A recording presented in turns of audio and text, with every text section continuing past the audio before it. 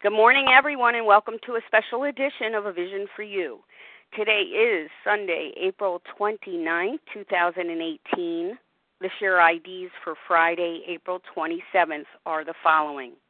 For the 7 a.m. Eastern Big Book Study, 11350.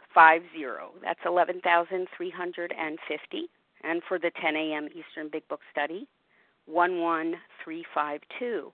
11,352. This morning, A Vision for You presents Resiliency and Recovery. The 12 steps serve a specific purpose. Through following the spiritual directions and working all 12 steps, program members do undergo a spiritual awakening. There's no doubt about it.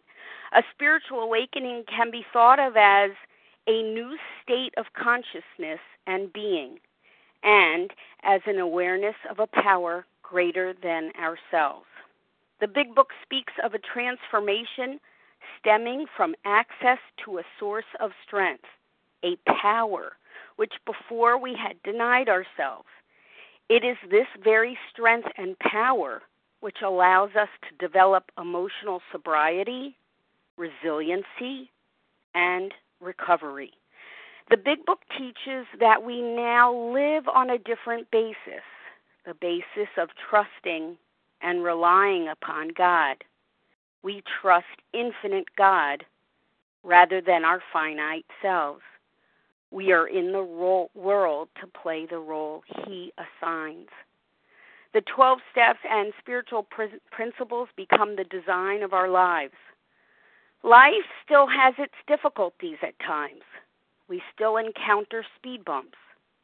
But we now have adequate shock absorbers to smooth out the ride. We are, in reality, equipped with real tools for living. We experience a sense of ease and comfort, resiliency, and recovery through our trust, reliance, and dependency on God. Joining us today to speak about resiliency and recovery is Russ M., a recovered compulsive overeater from Pennsylvania. Russ is dedicated to trudging our 12-step way of life, and he's here to share his experience with all of us today. Welcome, warm welcome to you, Russ M. Thanks, Leah. Can I be heard? Yes. Good? Awesome. Whew. What an intro. This is just such a privilege for me. I'm Russ M., recovered compulsive overeater outside of Philadelphia. So I'm on this line because I'm not really that great at life. You know, I'm not good at life. I can't manage life. And I need help. And I'm grateful to God that I stumbled upon this meeting. So what I'd like to cover is just my story and how I'm trying to stay recovered, how I'm working the program. So I'm from a Sicilian-American family, only child, only male to carry the name, youngest of 5 cousins, the only boy. My dad was an alcoholic. My mom's a workaholic. My grandfathers were alcoholics. My grandmother could have been a compulsive overeater. She battled with her weight her whole life, as long as I knew her. My other grandmother was an anorexic and workaholic. And in my mind, looking back, it's like this was a perfect storm for this disease. Not that it was the cause, but I saw a lot of addictive behavior. As a kid, I always had this edginess about me, having to keep the family name in good standing, and I had to achieve. Like I'm sure a lot of my friends here have felt that, you know, and I had to be the greatest of my family. The golden boy in a way. And I don't know if I put that on myself. It just was natural. That was like something that, you know, was in my being as long as I can remember. Growing up, you know, like I said, my grandfather and my dad were alcoholics. We had our Italian club that I grew up in there. I mean, there's stories of me being nursed by a bottle while my dad was playing cards. I was 1 year old maybe in the bar. Cool thing about that was by the time I was 10, I was a barroom Olympian. I could shoot pool, darts, shuffleboard, and I used to run run those guys for their money, some of them old timers. But I did have fun, but it wasn't where I should be as an infant and a toddler. I mean, I would sleep on the chairs when my dad and my grandfather and uncles were playing cards. It was just a little crazy, you know. My dad had a gas station, and I always wanted to be with my parents, you know. I always wanted to just be with them because they both were working, right? They both were working. My dad had his own business. And when I was left with a cousin, I got molested. So I would lose my mind if I wasn't with my parents. So I ended up being with my dad a lot at the shop. And I was working, pumping gas, plugging tires, 7, 8 years old. You know, it was like I was an adult in a little child's body. I had no fear to tell someone where to go at 8 years old, if you know what I mean. Like, I used to have to handle myself. It gave me an independence. You know, one thing stuck out to me. You know, I just want to share this with you. This is like, it kind of scarred my nervous system. I remember a guy come into the shop for my father, and he says, "Monty, look, you know, I got make a bill for me, a fictitious bill, a fake bill, for $800, and I'll get the money from my wife. Then we can go to the club." And I was like, that is just not right. Something stuck with me. There was that stigma of addiction or compulsion just stuck in my head.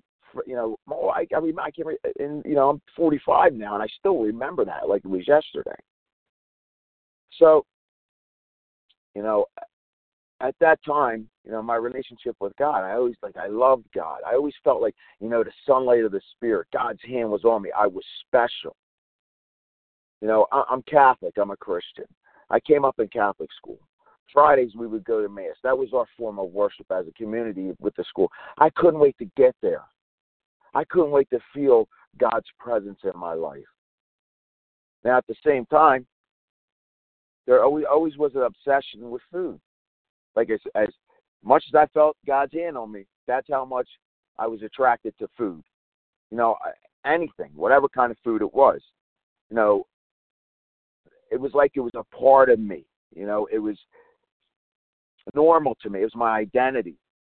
You know, and I didn't know anything else. I really didn't know anything else. You know, when I was anxious, I would eat. When I was happy, I would eat. When I was sad, I would eat. And, you know, that happened later in life. If I had a great day at work, I ate. If I had a bad day, I ate. It was always my out. Food was always my out. So getting into grade school, I was about 200 pounds in 7th grade. The kids never really gave me a hard time because I would make people laugh. I was precocious. And I also, you know, being at the shop, being around the bars, I could handle myself. You know, and nobody really gave me a hard time. Yet they did always used to call me Big Russ. And I don't know if it was respect or they didn't want to call me fat but that always stuck to me, Big Russ. They were differentiating me from the other kids. And, you know, that worked on your mind. Then I'm in high school, hit puberty. I noticed what a beautiful girl looks like. And I looked in the mirror and said, yo, dude, you know, nobody's going to be attracted to you looking heavy like this and fat on your weight. You got to get this weight off. So I was determined to do it. I didn't really diet. I didn't do anything crazy. I just worked out a little. The weight came off me. So that was a cool thing. You know, I had a date here and there. It was a little awkward because between the abuse and, you know, not really having the childhood that I would want, I was awkward. I didn't have really great relationships. You know, I didn't know how to relate, you know.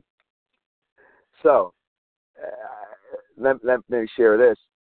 You know, throughout my life, there always was this pillar of stability that kept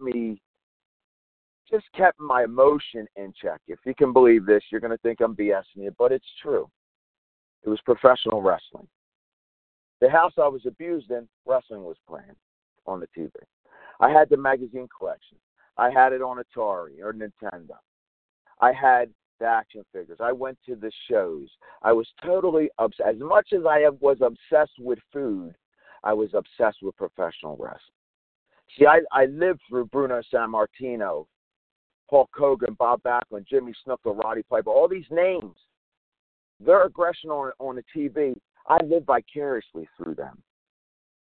So I didn't hurt myself, and I wasn't hurting others. You know what I mean? I don't know if I had that outlet, if I would have turned out, a quarter as good as I did, being able to survive to 45, because I had a lot of that emotion that, that we always hear was in me that I didn't know how to deal with. So wrestling was my outlet. So I got this awesome idea right my junior year of high school, because, I'm a real tall 5'7", I'm going to become a professional wrestler. I love it so much. I'm a fan. I'm just going to take that fandom one more shot up higher, right? I'm going to take it a step higher. So as it would have it, God put a guy in my life that is like family to me. Still in the business now, 50 years old, traveled the world. He trains me, takes me under his wing. And for about 3.5 years, I got almost like a full-time job wrestling. This little ham and egger from the east end of Norristown is traveling, wrestling. And honestly, at that time, it was one of the best things for me. I had structure. I had a meal plan. I retrained. I had to be at the venue at a certain time. We were on a timetable. It kept my mind at ease, if you can believe it. It was slightly OCD, but it kept me at ease. It kept me going. Right? It was wonderful. It built my self-esteem came up. And Bill's story said, I had arrived. Man, when I would stand in front of people, whether I was a good guy or a bad guy, whether they were booing or cheering, I would put my fist to the sky and say, I arrived, man. This is my deal. This is where I need to be. And really, that was a godsend, if you can believe it. So about 3.5 years into a TV taping in the Catskills, New York, I had to dislocate my elbow. And you had to come to grips like this was not, at 24, 23 and a half, I have to put down the wrestling. And I never really got to grieve it. I stuck around. I refereed for a couple more years. And I decided I was going to become a chiropractor. And that process took its own life. It took life of its own, And, I never really grieved it. And I had a resentment that I had to quit. I had to just shut it down. It broke me. It broke me. In that time, I still had that training regimen. I'm not wrestling, but I'm training. Then I said, you know what, I'm going to give myself a couple of days. I have this tight diet. Saturday and Sundays, I'm going to eat what I want. Screw it. I've been working this whole time to keep this weight where it needs to be and my fitness level high. I'm going to do Saturday and Sundays. Well, then it started to go on a Friday, Saturday, and Sunday. Then Thursday, Friday, Saturday, Sunday. Before you know it, I'm the phases of a spree, right? Every Monday was my start day. I'm swearing off. I'm not going to eat these carbohydrates. 10 o'clock the next morning, I'm in them. I had no control. The obsession took off. It took off. It was crazy. And I was trapped. I get to chiropractic school, my first trimester, I gained 35 pounds. Having 25 credits in my first trimester broke me. So that emotional strain on me, there's regular stressors of being in school, being away from the love of my life, being away from my mother and father, my home out of, this city slicker in a country town. I was losing my mind. And I just ate and ate and ate. I could not stop, and I tried. I tried so much. I tried to manage it. I did ephedrine. I tried protein shakes, supplements, gym, the next silver bullet. Everything I could to try to restrain this beast. And it just blew up. It just blew up. I came home. Well, in chiropractic school, I was up and down maybe 100 pounds. 50 here, down, up 50. It was just a yo-yo. I was sick in the mind. My mind was never right. I would do things with food that people would, they would put you away. 10,000 calorie binges were nothing, zero to me. I mean, drive-through after drive-through. Sicilians, we like our pasta, right? We're Italians. Pounds of macaroni. Where did I put it? I don't know. There were times that I ate so much. I was so topped off, so full. I could feel it at the top of my esophagus. Like I would cough and the food would come up. It wasn't like I was trying to stick my fingers down my throat. I was so sick of being full that I would just regurgitate naturally, involuntarily. My body just did it. A few times that happened, and I knew I was in trouble. I was in trouble. So I'm in business on my own, and I'm eating, but I'm trying to control it because, I'm Dr. Russ. I'm that family's golden boy. We start having kids. Man, the insurance has got to be paid for these kids. Oh, I got to meet this bill. My wife is working her tail off, and I'm feeling guilty about that. We have another kid. Our fourth kid, we find out she has a birth defect in her brain. She may not make it. A heart defect. I lose two good friends back to back. I didn't get to grieve. Then my mentor in practice just dropped dead in Florida. And I just had to keep going. I had to keep it together. I had to not show any emotion. I had to be the strong man for the family. I had to be, in my mind, what I said, the greatest Montalbano, that's my last name, okay? I just want you to know. I had to be the greatest and not let my family down. And then the second to last surgery of my daughter. My dad's in the hospital, and my daughter's in the hospital. And my dad died. And it crushed me. And I knew I was done. I knew this food had me. I knew life had me, not just the food. Life had me. I had no control over it. I tried so hard.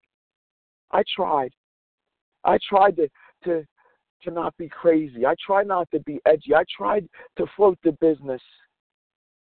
I accumulated debt, both from my business and from the food that I ate. I tried to pay the bills. I couldn't do it. I had no control. It took me over. And around that time, with my daughter, my Abby shows up in my office. Recovering crack addict. I'm a musician. I play a little bass in a band, and we got connected through music. And I said, John, look, man. And I specifically went to him because I knew he was recovered. And I knew he was clean. And he might have answers for me. And I said, John, man, I think I'm addicted to food. I can't stop. He said, are you going to meetings? Are you trying 12 steps? He goes, I said, I don't know. I don't know it's for me, because you don't know it's for you until you're there. You don't know you need recovery till you know you need recovery. And he said to me, I love you. You need me. All you got to do is call. I'll help you any way I can. So he planted the seed, right? And that's about 2005, right when all this turmoil is going on. So he plants the seed. Well, Amazon's just starting off. I get a book from Amazon, the 12 and 12, right? I didn't know anything about the big book or AA, really. I just knew, OA, Overeaters Anonymous, is one of those programs. It's like a weight loss thing. I get the book. I read like the first chapter, the preface and all that jazz, and I have to concede that I'm powerless over food and I can't do it on my own. I threw that book down quicker than you can believe, and I said, that's not for me. I'm better than this. That's for sick people. I'm Russ Money. That's my ring name. That was my ring name. Still not. Yeah. Russ Money. I'm better than this crap. I'm better than. So I proceeded to yo-yo for another 10 years. So I knew 2015, 2016, I needed to do something because it was getting worse and it was causing more problems. I was, restless, irritable, discontent. The devilment's all over, having problems with everybody. I can't keep my head above water just in life, not just financially or with my family. I didn't want to get out of bed. I wanted to die. So I said, man, maybe John's right. Maybe I got to pick this book up. And the kicker is when I go to find the book, I can't find it, right? That's how it always works. So I go to the OA website. I see there's there's a meeting a quarter mile from my office on Tuesday nights, and Tuesday's my light day. I can go. So for about a year, I said I'm going to go. Tuesday nights would come up. I'm not subjecting myself to this. I can't. No, my pride was there. My pride and my arrogance said, Russ, you don't need to go. You got this. Monday's your start day. And Tuesday I was screwed up again. Same process, same vicious cycle. In that time, I'm listening to podcasts. I get on iTunes. I'm listening to podcasts. And I hear some of the strongest individuals I've ever heard in my life. These people ain't rich. They don't have power. They ain't bragging about themselves. They're telling me how desperate and hurting and how incapable they are of taking down this disease. Yet they're joyful. And they're starting to thrive, and they have recovery. And it piqued my interest. And then I stumbled on this podcast where this dude is on there. We know him as the historian. And my man killed it. He blew my mind. And then I heard one with him and the psychologist, if you know who I mean. And it was just like I got smacked in the back of the head, dude. And everything they said applied to how I was living my life. Yet they weren't living that way. And they had a solution. So I said, it's time.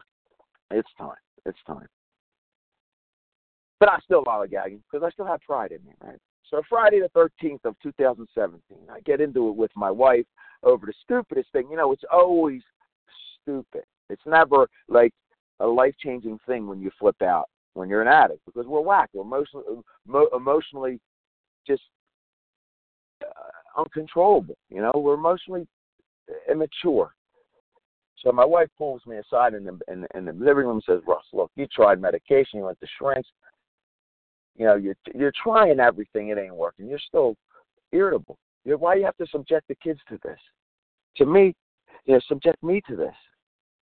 And you're like, we don't deserve it. She's right. She was right.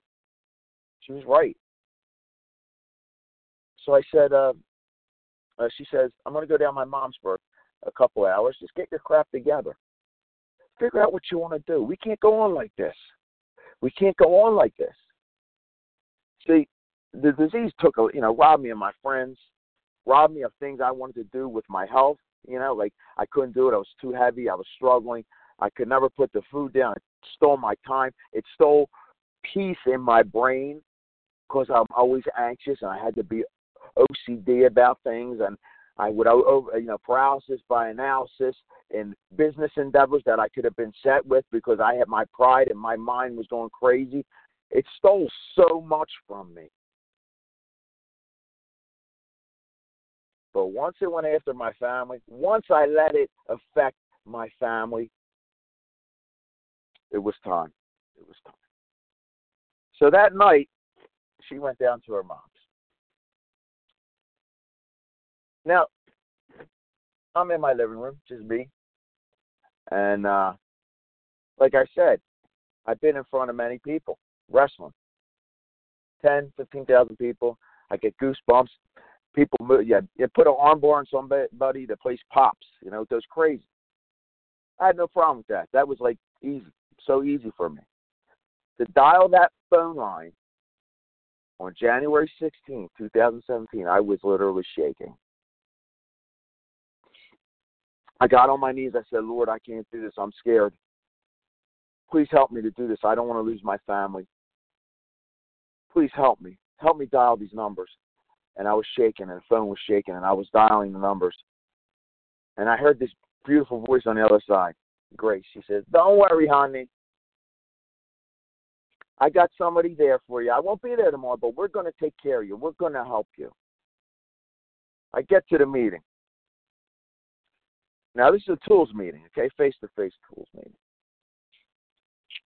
I sit down, and I know I'm in the right place because I'm hearing things that I battle with.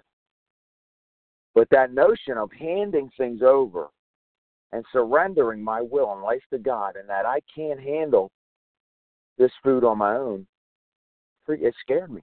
It scared me. Now, if the person who did my welcome meeting wasn't that person, wasn't there for me, I don't know if I'd be on this line today.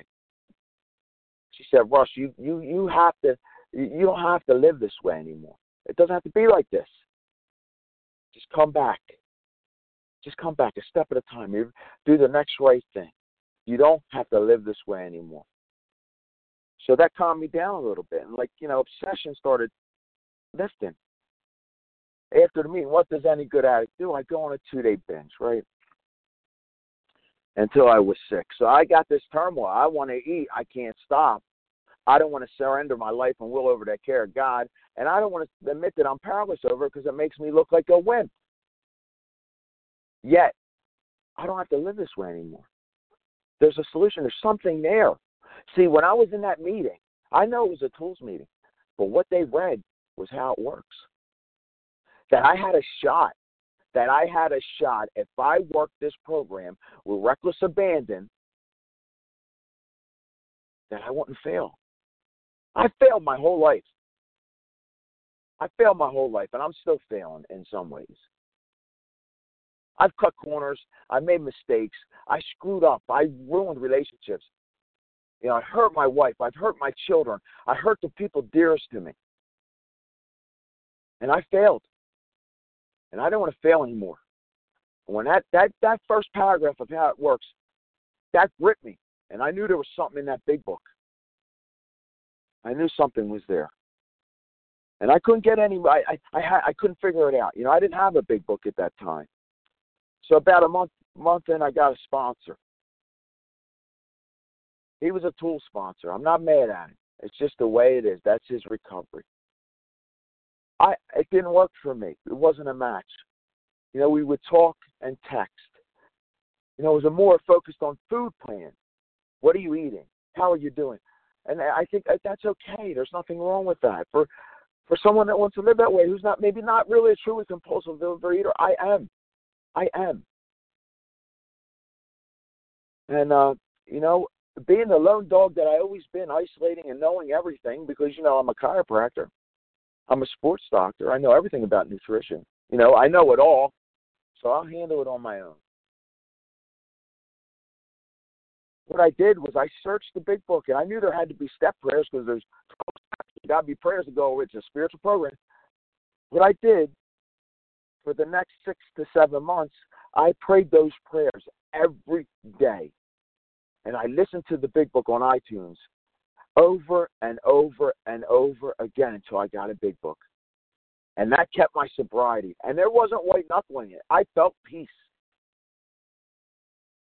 But I knew something was missing. I knew I had to work the steps. I was trying to work them through the brown book. It just ain't. That wasn't for me. That wasn't what worked. I tried.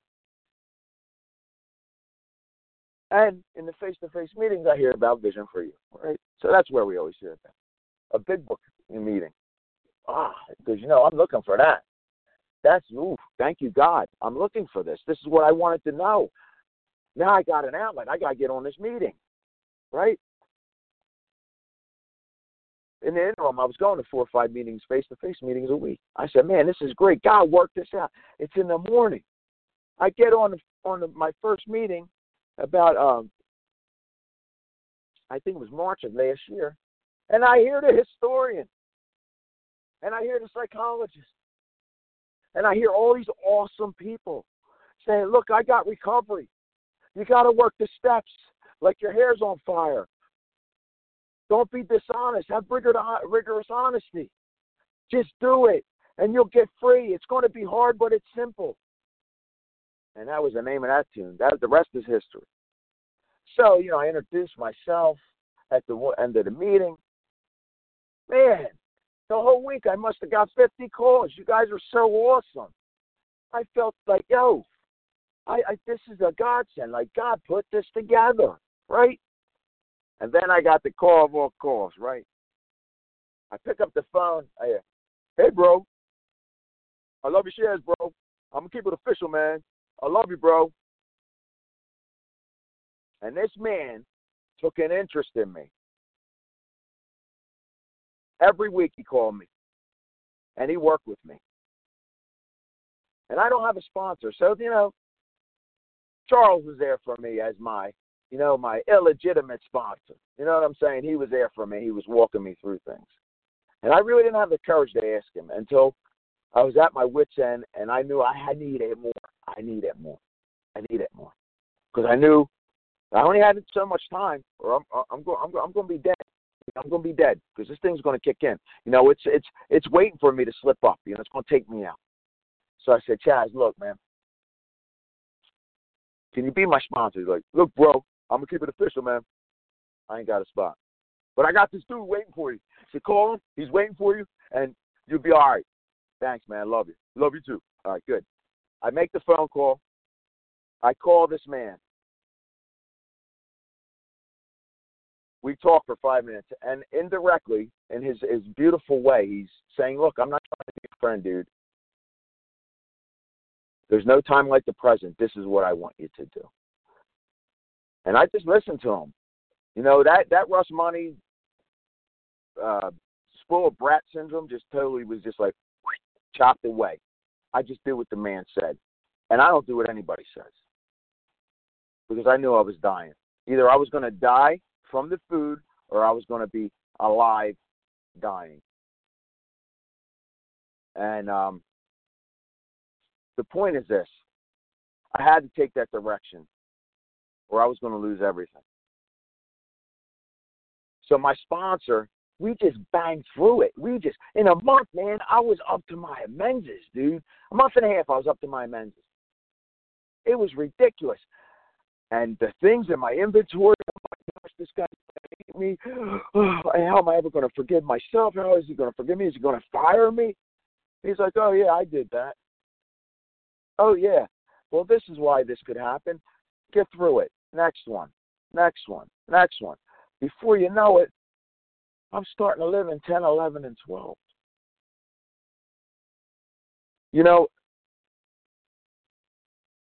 I love my sponsor. This man is my friend. He's blood to me. I drive the man crazy. I know I do. But for that man to do that for me, that he don't know from the Easter Bunny, that is, I don't know how many thousand miles away we are, I can do that for anyone. And that is the program. This is why we get recovered. Being selfless, humble, and loving. It's unconditional, man. This is where God kicks in. The love I feel from my sponsor and the people involved in this program is the way God loves us all. It's just beautiful. It's just so beautiful. Okay. I'm getting off track, but I don't want to do that. But I want to express how grateful I am for this program. So, the thing I can say is this. I'm not there yet. I'm not there. I'm doing my best. Right? And, I have to,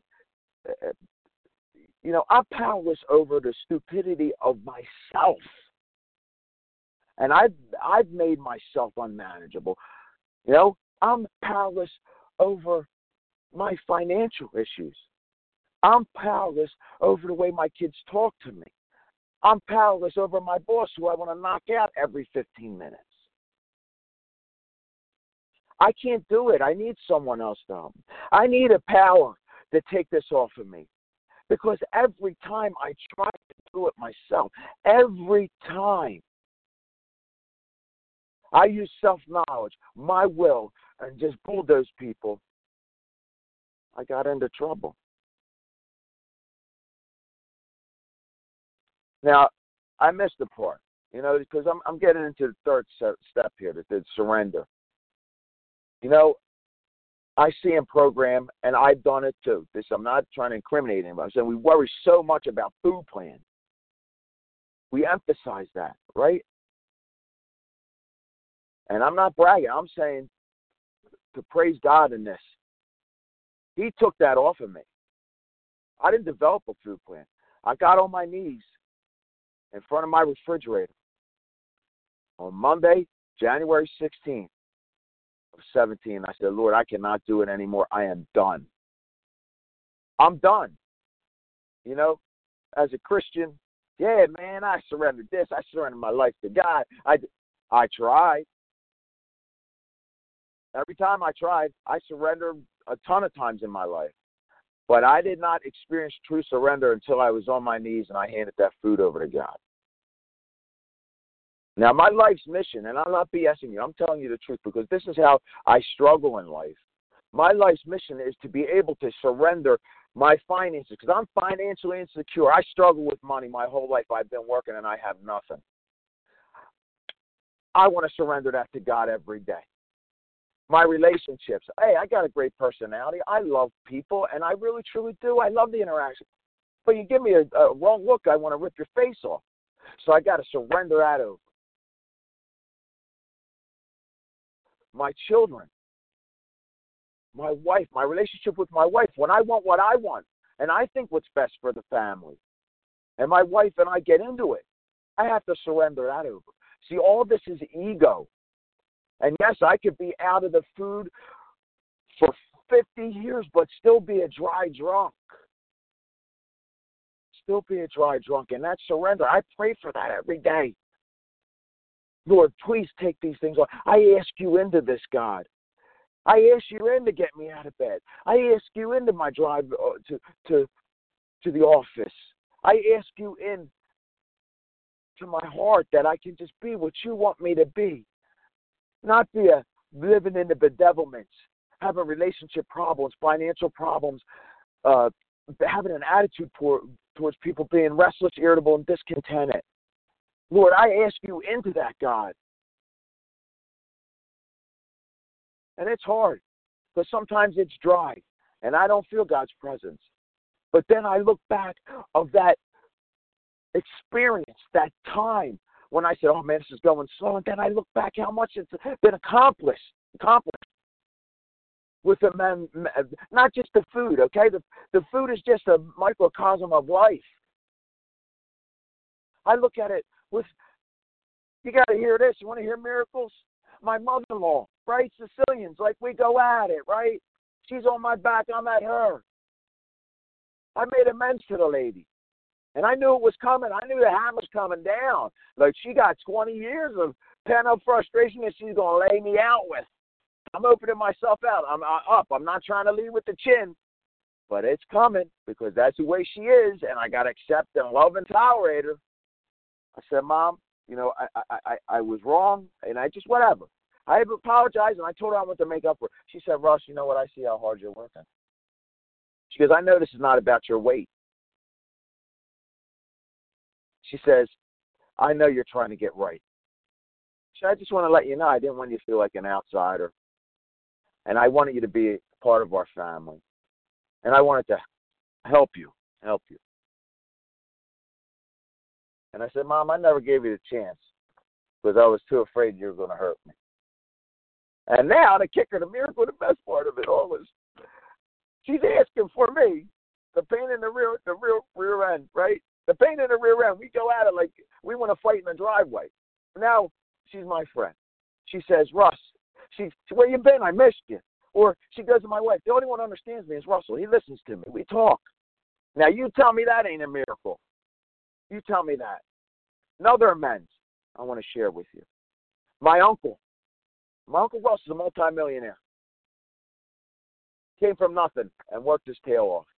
He was a little bit of a hard man, and he was hard on me. But I wanted his time, and I loved him. And I wanted his approval.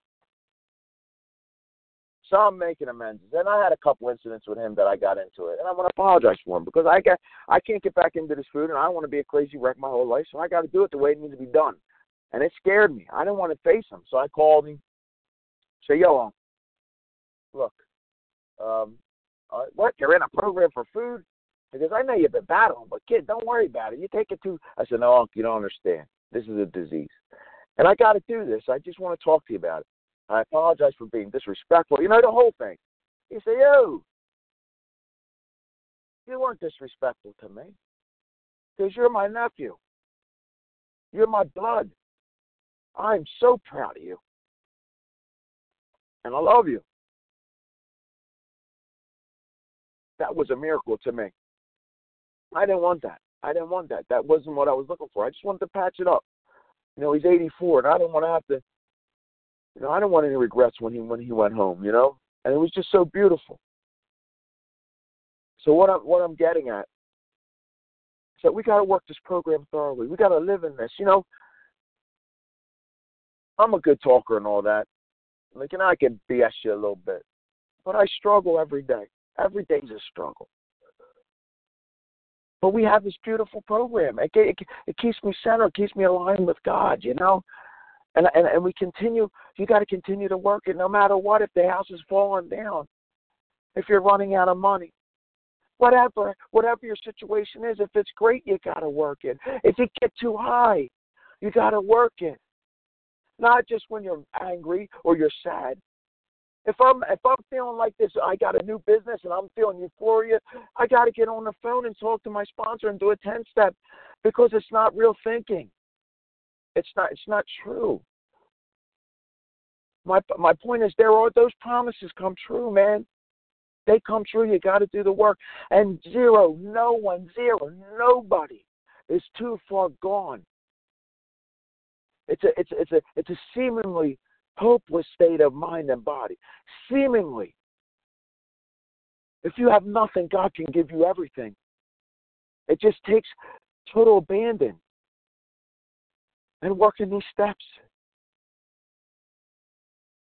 And it's hard to do that on a daily basis because it is hard work. But how recovered do we want to be? How free do we want to be?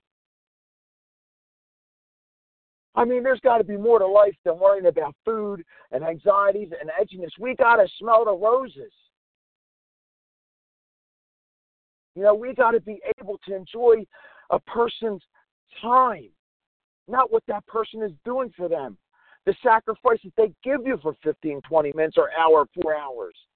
You got to be present. And that's what I'm realizing. There's the miracles there. Like I can never do that. I can never be present for people. This is the beauty of this program. Man, I'm getting a little crazy with this, but it's true. This is my heart. I'm speaking my heart to you. It's not going to be peachy keen once you get through the steps. That's why we have the steps. That's why we have the big book. That's why we have the fellowship. Iron sharpens iron. We are in this together to survive, to thrive, not just survive, to live life to its fullest in whatever circumstances, in pain and agony, and joy, and euphoria, and the whole thing. It's just beautiful. It's beautiful. And I want to tell you, I still pray those step prayers every day. It's part of my spiritual exercises every day. See, I'm ADD boy. I'm like the dog in Up. Squirrel. Something distracts me, I'm away. Right? I need that structure every day. If I'm not in that, I'm an emotional wreck, and it is a day at a time. It's 15 minutes at an interval sometimes because of the way my mind works. Now, see, I've been this way for 44 and a half years. So it's going to take time for me to live in the Spirit, live in a spiritual awakening. It's going to take me time, just like it took me time to get out of the food. These exercises, this spiritual way of life, it's like working out. Your biceps and your calves and your pecs are not going to be big after the first workout. It takes years and years and years of repetition that it becomes emotionally, physically, spiritually a part of you. We have to use these things. We can't get cocky. The magic magnifying mind can't go off because you ain't got it. Because every time I've done it on my own, I failed miserably. And the kicker is, I got everything to be happy, to be honest with you. To be, joyous and free, right? I got everything in front of me. You just got to do the work. See, with my worship team, my wife and I have this worship team. So we've been in front of thousands of people and all that jazz. And that's great and it's cool. And I've seen miracles that you would think I'm BSing you. You would say, come on, Ross, you're a holy roller. You're whack. I'm telling you, I've seen certain things with my own eyes and with my spirit that would blow your mind. But nothing sustained me. The next day I'd be back in the food because it was a spiritual experience.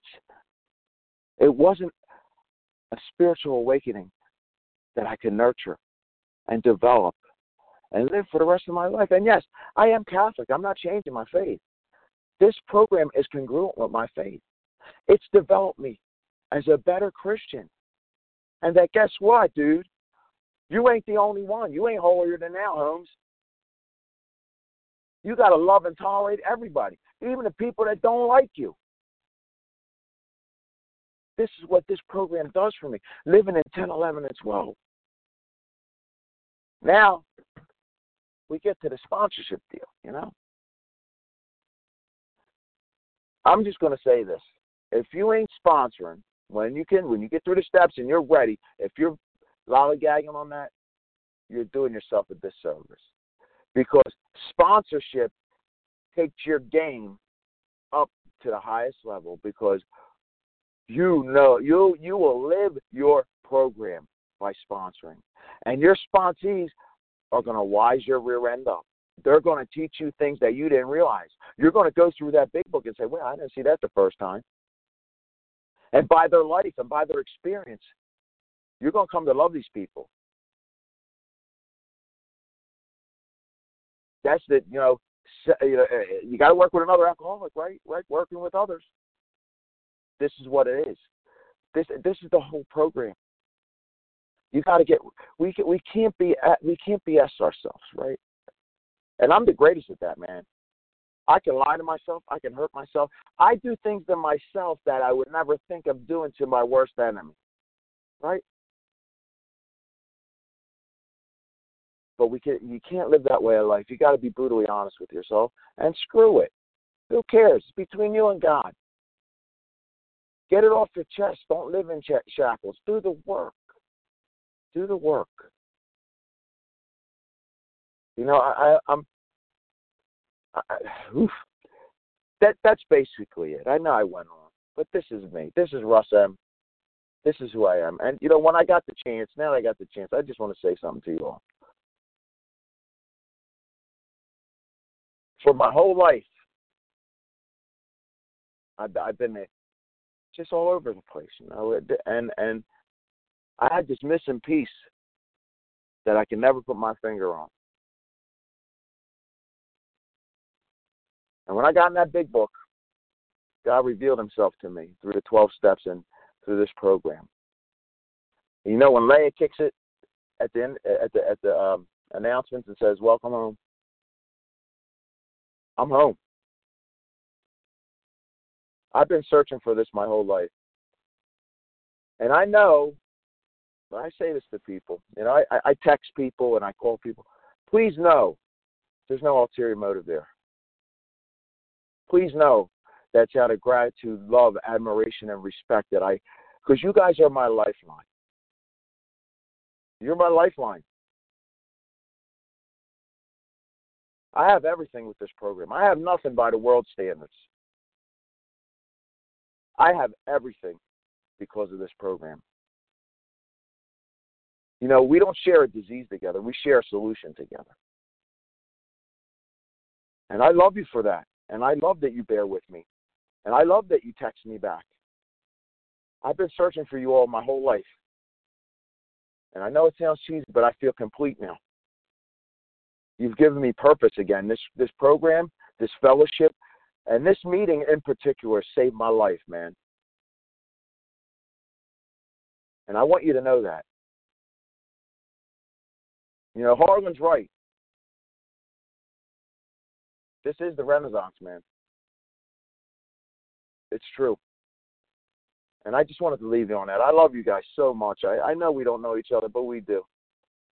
Thank you for this beautiful, awesome opportunity. It was just an honor. And any way I can do service for this meeting, you got your God right here. Thank you. I love you. Thank you, Russ, for your genuinely beautiful, authentic story of hope and possibility as a result of these 12 steps. Thank you so much. You brought tears to my eyes. Thank you for sharing with all of us today. Share ID for today's presentation, 11355. That's 11,355. Russ's contact information will be provided at the conclusion of this recording, so stay tuned for that. We're going to now transition to question and answer segment. You can pose a question by pressing star 1 to unmute. Please announce your name, including the first letter of your last name. Cynthia C. G-O-L. Allison E. G-O-L. Lucy E. Beverly R. Can you hear me, Beverly R? Gotcha, Beverly. Lisa B. Jody E.Q. Jody EQ. I missed G-O-L. Jill L., thank you for your perseverance. I knew I'd missed you. Okay, this is who I have. Shout out who I missed. Cynthia C., Allison E., Jill L., Lucy E., Beverly R., Jody EQ. Who did I miss? Is there a Geo? I think that's me. You called me Jill L., but it's G-O-L. Okay, got it. Okay, excellent. Thanks for the correction. Okay, let's start with that grouping. Cynthia C., please. Everybody else mute. Thanks. Thank you so much for your service, Leah. Russ, I don't even have words to describe how meaningful your share was for me. It was exactly what I needed to hear. Like God, thank you. God put you in my day today. So thank you so much. I'm wondering if you can talk a little bit more, because this is what I am struggling with again today. I keep turning it over and I keep getting stuck again with it. With working the steps and your family, especially like maybe your teenagers or your kids, and you mentioned a couple times, you can't control your kids, how they speak to you or what they do. And I guess, could you talk a little bit more either about your letting go of it or where you've, your work with that? I could definitely use that today. With that, I'll pass. Thank you very much. Sure. Thank you. Can I be heard? I'm good. Hello? Yes, we hear you. Okay, sorry about that. It's difficult. I have 5 kids. My oldest is 16. My youngest is 6. And my oldest boy, we get into it a little bit, but he's my tightest too. It's like I'm the hardest on the oldest, and he'll come at me. For me, okay, I do have a complex with respect. Because, we're your parents, and we're just trying to do the right thing. You don't have to be mouthy. I struggle with that. My 2 oldest, they come at me. And, it's really difficult not to get caught up in it. So either, to be honest with you, I'll call my sponsor. I'll do a 10-step, get it off me, get out of. I got to get out. I don't have to engage. And that's the hardest thing for me. I'm a hot-blooded Sicilian. I want to argue everybody. But what does that show the other kids? It gets my wife upset. It creates chaos and confusion and turmoil. So I'm working on it. I haven't nipped it, but I'm learning. My sponsor, one of my sponsees told me, it said, does it have to be said? Does it have to be said now? And does it have to be said by me? Sometimes you got to, in Sicilian, we say, Zenza di genendi. Don't say anything. Shut up, bite your tongue. Use your spiritual program. Get into a 10-step. Or just, God grant me the serenity. Sometimes that's like your safety valve to manage these things. And you'll see that little bit of angst be lifted off you. Or just get out of the house. It's tough because with this disease, we want to control everything. And that's the same thing with our family. That I got to realize my kids are going to make their own decisions. They're going to make their own mistakes. I cannot protect them. I can't. I try to teach them, and it's like, I want to be a father. I want to teach them. But sometimes they ain't teachable, and you got to shut down the classroom, You got to just, back off. It's really hard to do. I know it's easy for me to talk about it. I might go in the house now, and the oldest gets in my face, and, I want to knock his block off. But you can't do that. You can't live like an animal your whole life. We can't do it. That's not living in the sunlight of the spirit. And I'm a number 1 offender. So I'm glad you asked that question so I could keep continuing to work on it because I need it. So thank you for your question. Thank you, Cynthia C. Allison E. Star 1 to unmute. Hi, good morning. This is Allison E. from New York. Can you hear me? Yes. Yep. Okay. Hey, Russ, thank you so much for sharing your experience, strength, and hope. This is my first time actually sharing on this line. So I have a question. You talk about like doing spiritual exercise and surrendering your will like 100 times a day. I was wondering, do you have like a routine that you do in the morning? Like I'm working on step 3 and I'm like trying to figure out like my routines and, you know, how to surrender my will. And can you just talk a little bit more about what you do? Yeah, I have, like I said, I have a structure of those big book prayers. So they go through a morning prayer, right? And then they go through all the step prayers. Then, your inventory prayers that you're going to pray while you're working, the action steps. And then they have night prayer, your 11-step prayer review. So what I usually do, like this morning I got up and there's a prayer on awakening. God, please direct my thinking to keep my thoughts divorced from self-pity, dishonest, or self-seeking motives. Please keep my thought life clear from wrong motives and help me employ my mental faculties that my thought life might be placed on a higher plane, the plane of inspiration. These are right out of the big book. I mean, I'm happy to text them to you. I could text you my plan, the way I do it. I pray it in the morning. So there's morning prayer. And then throughout the day, I have prayer for my faith interspersed with the step prayers. And I pray them throughout the day. When I get to work, I have a set of prayers for 5 minutes. I pray. I'll see some patients in between. While I'm doing my work, I'll pray again. I am praying a lot. I really am praying a lot. And then really, it's not always a review at night. Like we're doing a microcosm of the 12 steps every situation you're coming up at. Like this guy's getting on my nerves. Okay, so where am I selfish, resentful, dishonest, fearful? What's my part in it? You're doing an inventory right there, right? And then if you're out of line, you make amends. You're doing your 9th step right there. So you're living the small. In every situation you're living it, and I'm reviewing through every situation. But I do have a nightly review, so I like to see, what could I done better? And when I was talking with my boss, what could I done better when I was handling my son or my wife or my mother or whatever? What can I done better with this? How should I worked on this patient? I use that template of that nightly review throughout the day in every situation, but I'm also praying, if I'm fearful, I pray the fear prayer. If I'm struggling with a resentment, I'm praying that sick man's prayer. I'm praying a set-aside prayer every day because God's going to show me a new experience in every experience that I have. So for me, I need that structure. Some people are so well-versed and the big book is a part of them that it's second nature. It's not there yet for me, so I need more of a structured type of program, and that's basically how I do it. I can send them to you. You can search them on the internet, the big book prayers, and you'll understand what I mean. It's just a good way to get it going. If you have you're distracted a little bit, and I'm always distracted, so it's better for me to do it that way. And I know if I'm not praying that way, and there's days that you let it slide off because we're human beings and we ain't perfect. I can feel it building up, so if I got to catch up, I'll catch up. I'll catch up what I didn't pray.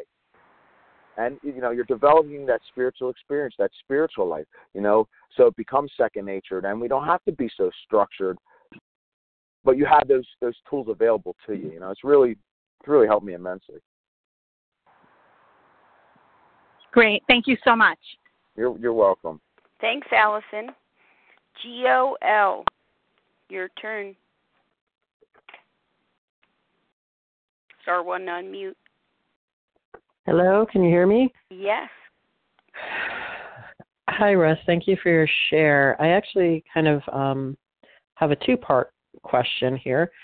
One is about the working the steps and developing kind of a life self-discipline, and then also how that type of discipline carries over into the way we raise our kids. Because I know for myself, like, I've always been really undisciplined, and then once I started working the steps, I saw the need to kind of increase that, obviously, but also to surrender at the same time. And in your share, I noticed, you talked about wrestling as giving you a lot of structure. And I guess I'm just kind of weighing back and forth how the steps maybe would replace the structure that other things might have given us in life, and how that now kind of plays into our current relationships, and like what you have, like what your experience has been with that.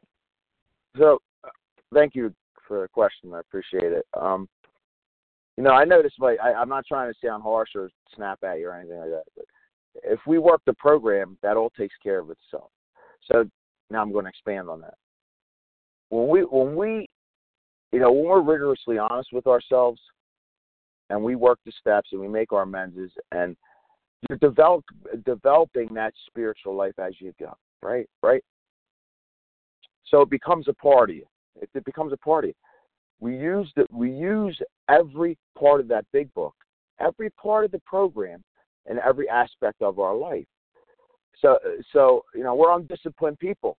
God has to discipline us, right? This is how it goes. And I don't mean discipline like in a bad way. We have to have structure.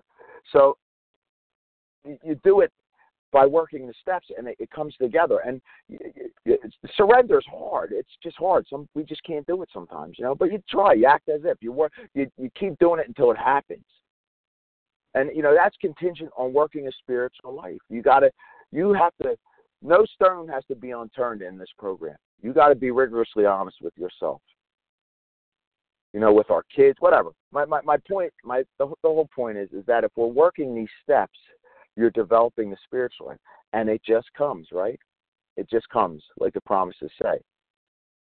So, the surrender is just really tough because we're of the flesh, man. We're human beings, and we have that in us. That even in recovery, even at the highest spiritual level, we're still going to have that defect of pride. So you just got to keep working it. You got to keep going through it. I hope I'm answering your question. I'm not the greatest at it, but my point is that when I work the steps, then for example, I have to have morning prayer, right? I need that to sustain what I did with the steps. When I work the steps, I have to have prayer throughout the day, right? To keep what God granted me in working the steps. I need the 10th step. I need the review with the 11th step. I have to be honest with myself. I have to clean my side of the street. God will show us what we need to structure. We pray to set aside prayer. God reveals things to us that need to be. You just got to be in tune to it. You got to be. Your antennas have to be up. But your antennas aren't going to be up if we're not working the steps in every aspect of our life. I know it sounds like a simpleton thing, and it's not really that complicated, but it really isn't. But we have to, all of us. I got to do it every day. If I'm living in the steps, I'm not saying it's going to be perfect. I'm saying that those things that you want God to enter into, and you ask Him, He will reveal Himself in there, and you'll be surprised by how much inroads you make with it. It's just a process. You got to continually do it. Especially when you have kids, and you're trying to help them. It's very frustrating. But the best thing we can do is recover. I hope that helped you. Yes, that did answer my question. I'm sorry if it seemed a little nebulous. I was sort of developing a thought as I was speaking. So. But thank you. No problem. It's awesome. It's a privilege. Thanks, Gio. Lucy E., you're up.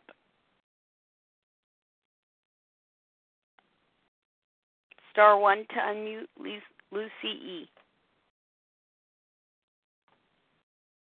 Okay, here I am. I'm talking away to a muted phone, but all right.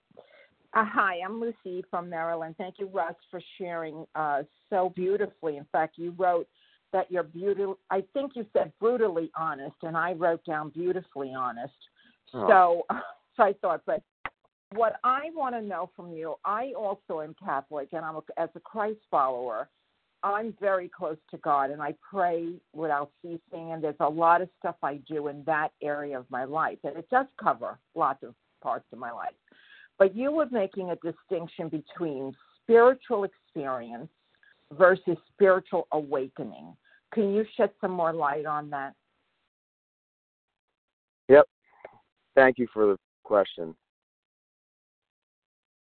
You know, like I said, we're in the worship band, and you know the energy of 3,000 people worshiping God is like no other. There's no high like that ever,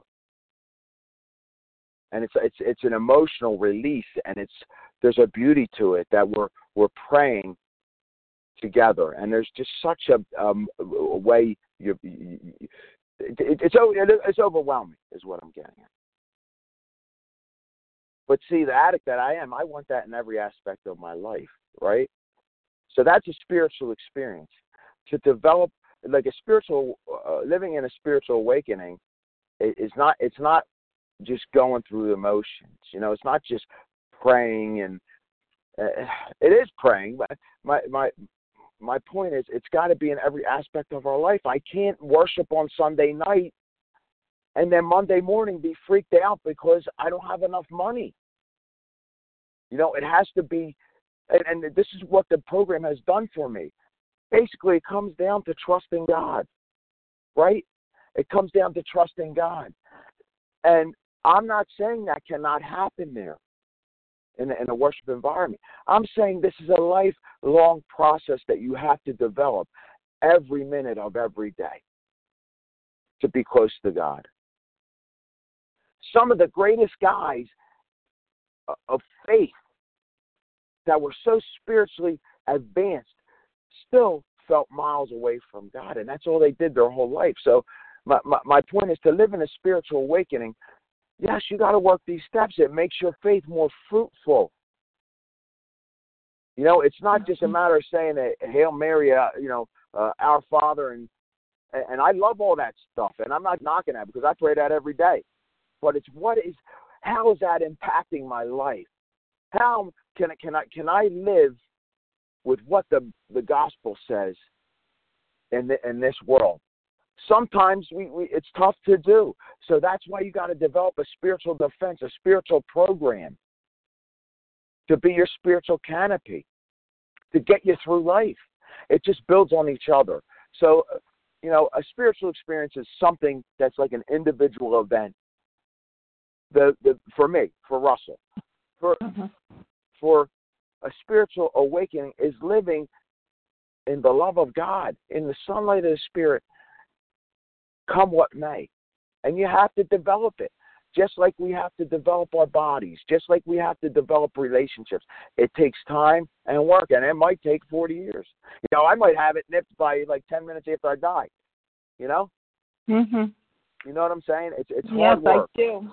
Yeah, I had it that way. Yeah, it's a long process, and you know when you're doing it. So the other thing is, this is when you're working the steps, and you have a spiritual regimen. You're living in a spiritual awakening because you're doing it. It's part of it. You know what I'm saying? I hope you understand what I mean. No, I do. I'm getting it. That it's really. I like how you said that living, like doing the steps, makes living in the love of God.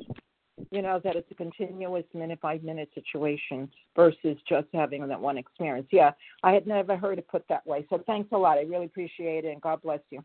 Oh, thanks so much. You too. Thank you, Lucy E. Beverly R., your turn. Star 1 to unmute. Beverly Hello, R. I'm Beverly R. from Gaithersburg, Maryland. And I think you've answered this maybe a little bit, but what I wanted to know, sir, and thank you for your share, and I'm going to listen to it again on the podcast because I missed some of it. But what do you, and as I said, I know you've answered it a little bit before, but what do you do on a daily basis for your program? What do you do every single day for your program? So, thank you for the question. I appreciate it. I get up every morning and I pray. I get on my knees and I pray the morning prayer. And I get through that, and then I'll eat what I need to eat, and I get to work. When I get into work, I actually get on my knees in the office and I ask God, "Thy will be done," and then I pray maybe 5 or 10 minutes before I get going with patients, and then in between patients, I'm praying all throughout that day, unless my boss has me doing something like that. But I always pray. I have a break in between. Either I'll work out and I'll pray during that, and I'll pray on the way back. I mean, I really am praying a lot. It's craziness. It is craziness, but it's cool. I like it. I mean, that's what I do. And like I said, in every circumstance, I'm not trying to be over analytical. But when you feel like you might have did something that wasn't right or you didn't handle it, you probably did. So I look over it, I review it, and say, where can I have been better? Where was I selfish in this? How I got to make this right? And, it's like a compact 11 step. And I try to do that in every way. And, it's like a combination 10, 11 step. And I do that in a lot of circumstances throughout my life. Anyway, if I get into an argument with my wife, or I'm just talking to my wife, or I'm presenting myself, I did a lot of damage along the way. So I'm trying to use these steps and this plan in every aspect of my life. So I go throughout the day praying, and Catholics, we pray the rosary. So I try to pray a rosary a day, and then by the end of the day, I'll have my dinner and so on, and I'll get with my wife and kids, and I'm praying on the way home, and before I go to bed, I just do that nightly review. Although I am doing that review throughout the day in certain circumstances. And then, if there's something that I got to make right, I'll make right before I go to bed.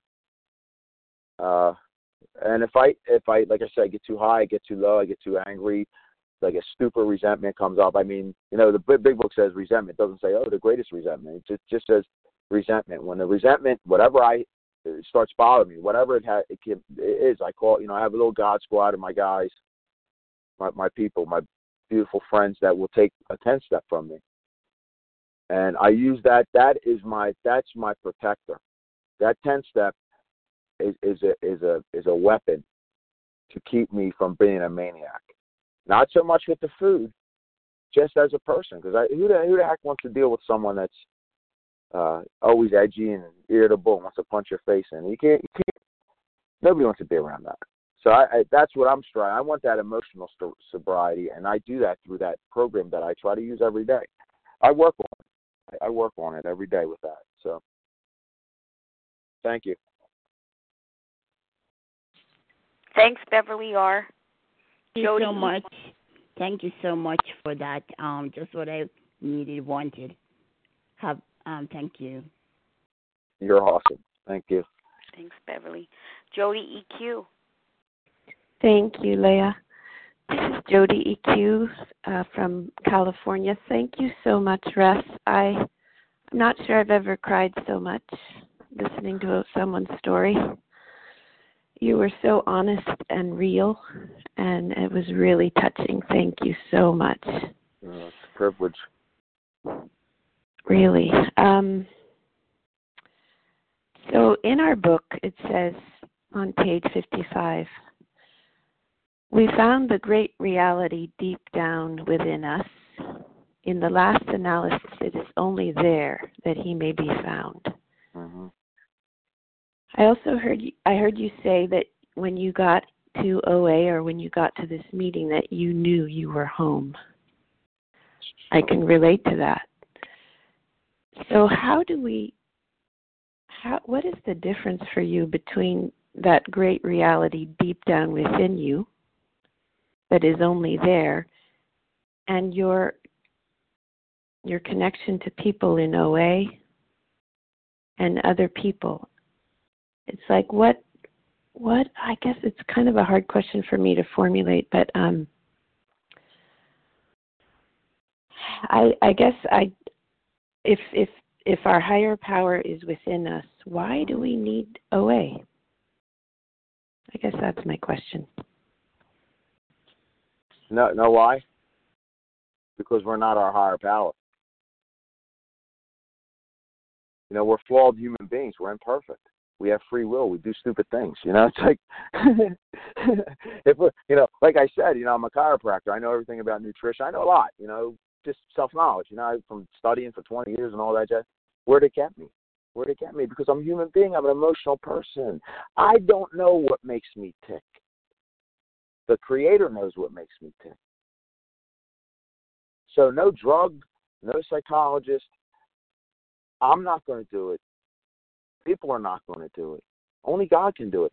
And see, the 12 steps in this big book, see, you cannot tell me, and I will argue you, anybody, not just you, but that the big book was not God inspired, because there's so many lives have been restored through AA.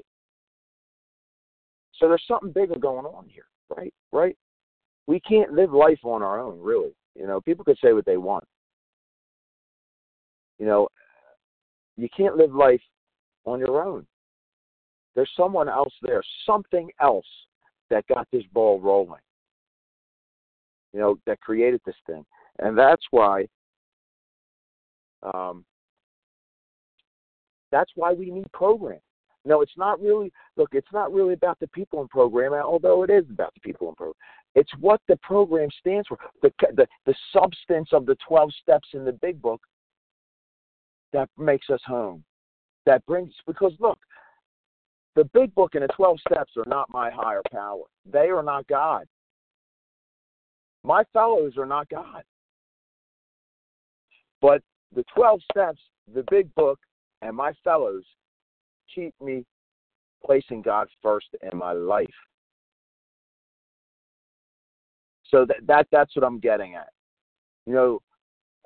Our higher power is revealed through this. We're weak human beings. We ain't got to figure it out. None of us is perfect. But this is where God is revealed, and that's how we become free, and that's how we get close to God. It's like, we need God, we need others, we need the program, and God reveals himself over and over and over again. So I hope that answers your question. Yeah, it does. Thank you. Thank you, Russ. Thanks again. You're awesome. You are too. I'll get out of here. Thank you, Jody. And who else has a question this morning for Russ? Star one, not you. Gina R.G. Ginger C. Ruth H.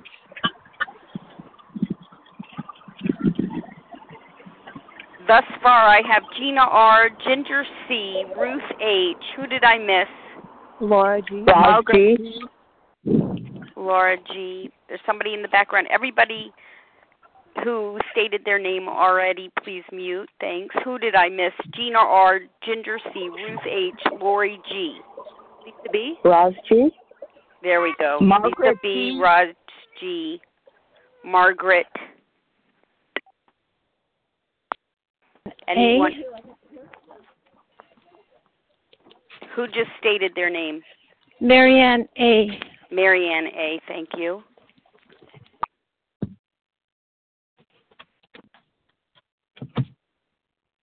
Russ, you have the time for this grouping.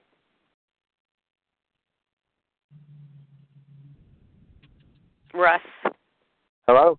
Hi, you have the time for this grouping. It's a good-sized group. I just want to make sure. Yeah, go for it. Okay. All right, excellent. Love you, excellent. people. I love you. Oh, my gosh. It's a mutual admiration society here, Russ. Thank you. Okay, so I have Gina R., Ginger C., Ruth H., Lori B., Lisa B., Roz G., Margaret, Marianne A. Anyone else? This will be the final invitation for questions.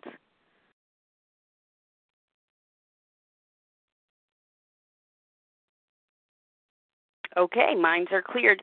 Gina R., your turn. Everybody else, please mute. Thank you.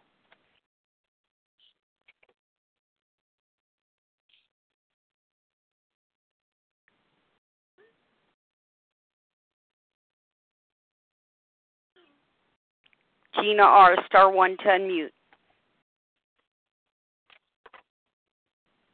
Okay, sorry about that. I thought I was unmuted. This is Gina R., gratefully recovered from a seemingly hopeless state of mind and body in Green Valley, Arizona.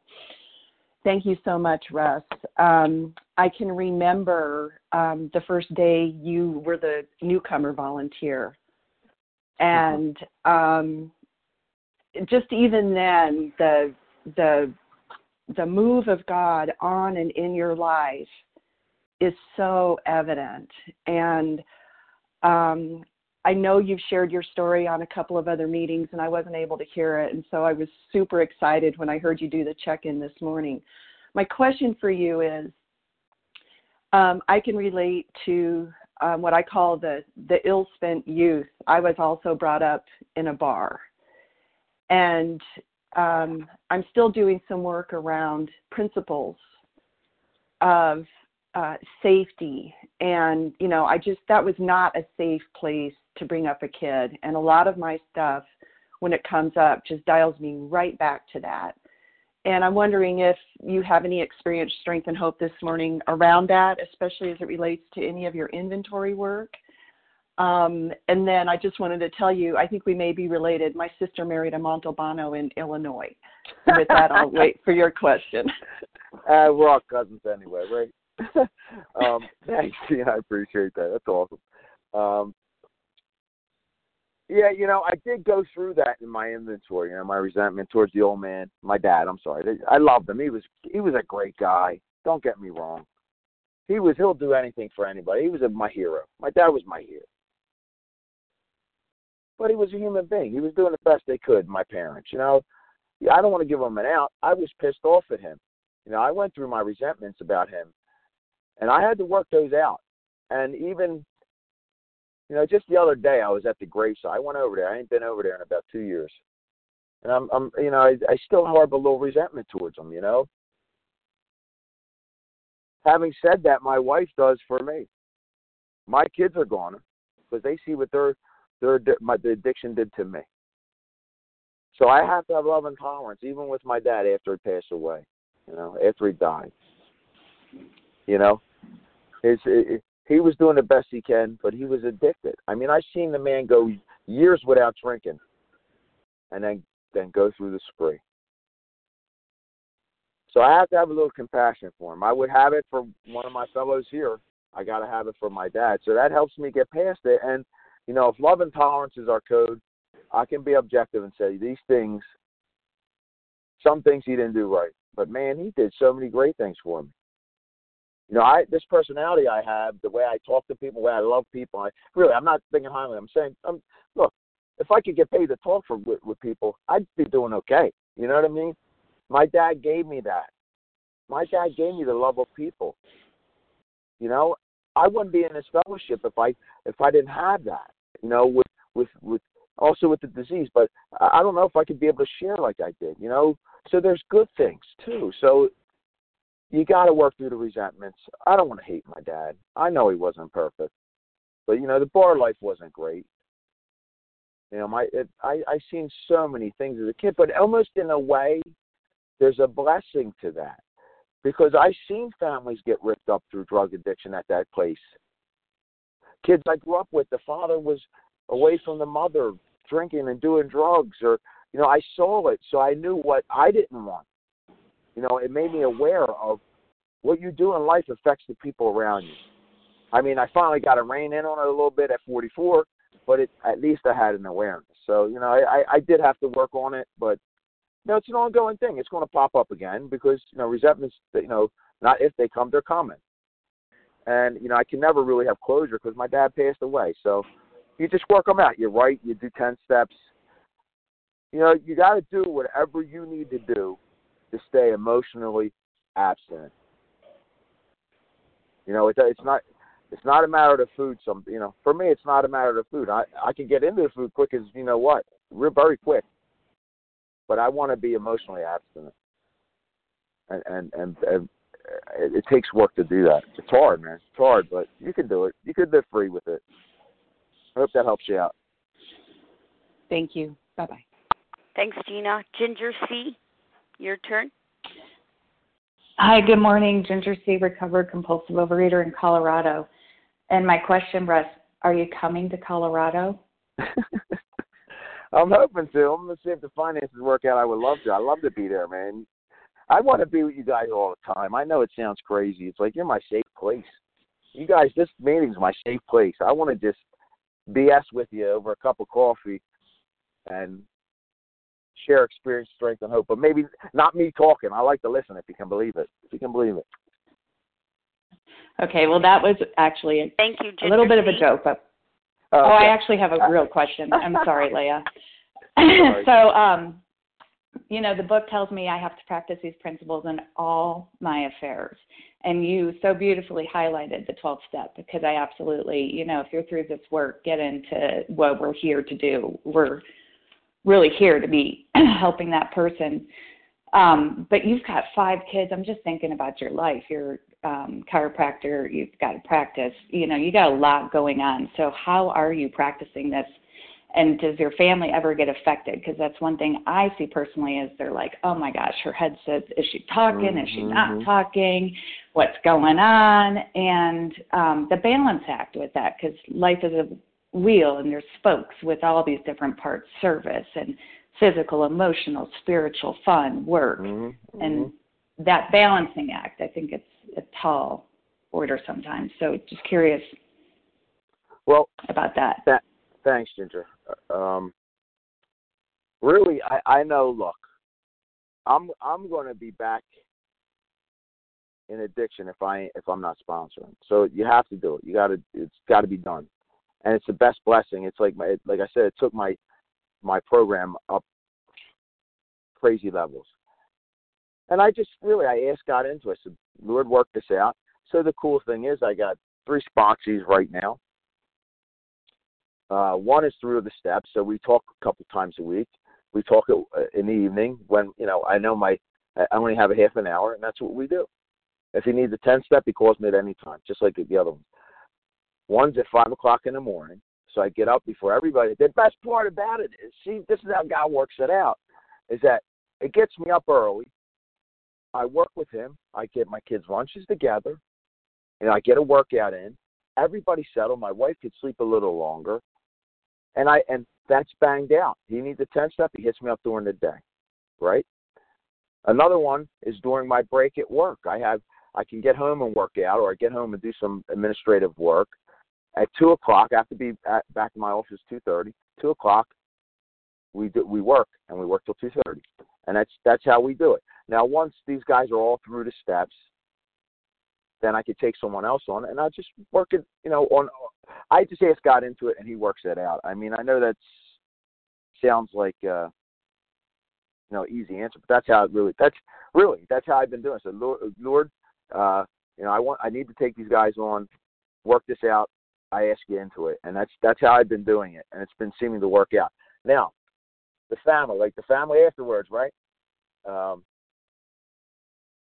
Any family that's gone through this addiction with me, my family, they're going to be, how would you say, a little agitated that I take these phone calls. That's why I try to negotiate them around the family time. They're going to be pissed off that I devote time to a Sunday morning or Saturday night or helping out in meetings or go to a Saturday morning meeting. One, because it's interfering. They feel like they're being, I'm getting taken away again. And 2, how come I tried for 20 years to get your ass off this food and try to get your head straight, and now this program did it without really even having a problem.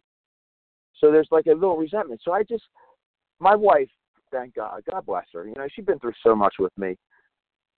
She really don't give me a hard time. I know it's hard, so I'm trying. I try to make sure we get a date. I try to make sure I'm doing what I need to do with the kids, and most of the time we're with sports. We're running with football. Softball, baseball. This one's in singing, and I make sure I'm present at those things, and I make sure at night we try to talk, my wife and I. And that's how I have to do it right now. And it'll get better. I just keep asking God into it, and he'll work it out better and better. But it is definitely, there is that little tension when, Ginger hits me up or Charles hits me up or I'm talking to Craig, and she's like, oh, again? But, they know where I was before program. So, it's a give and take. It's a give and take. So I try to put the program first, but, it's like I got to put God first. So I put God first, and he works the program and the family out. So that's I hope that helped you out.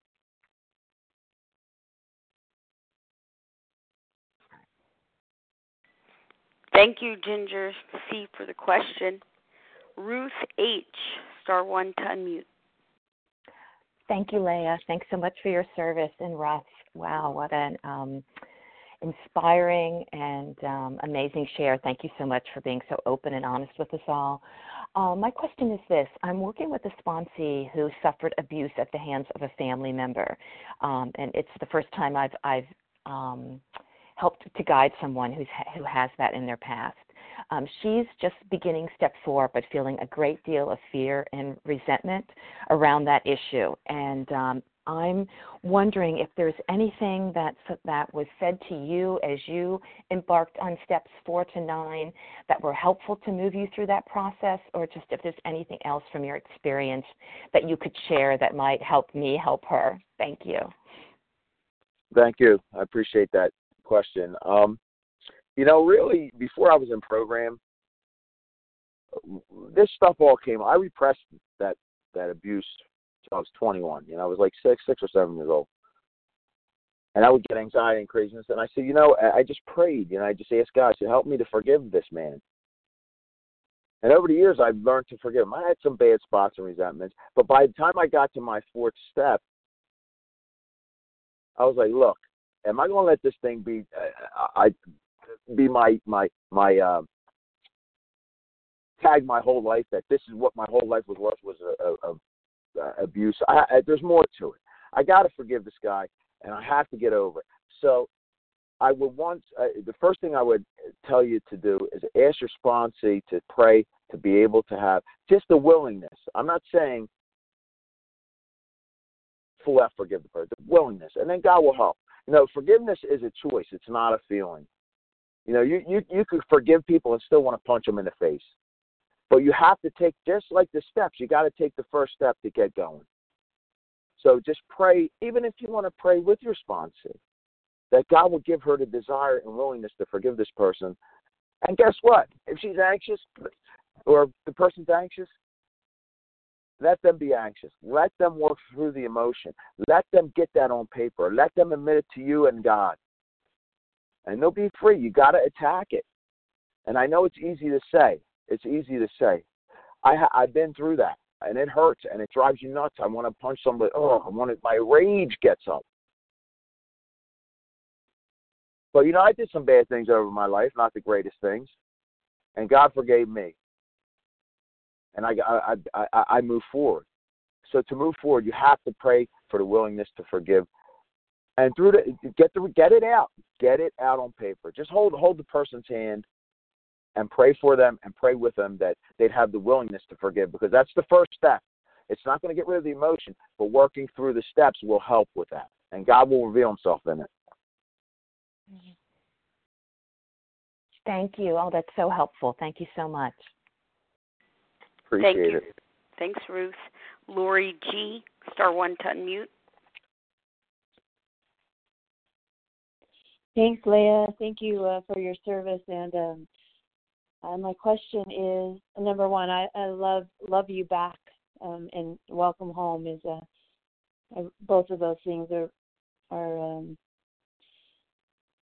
they're just awesome part of this wonderful meeting.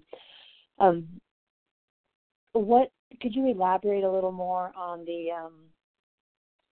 when you're up, working the program in the same magnitude as when you're up, if that's clear enough? Thank you.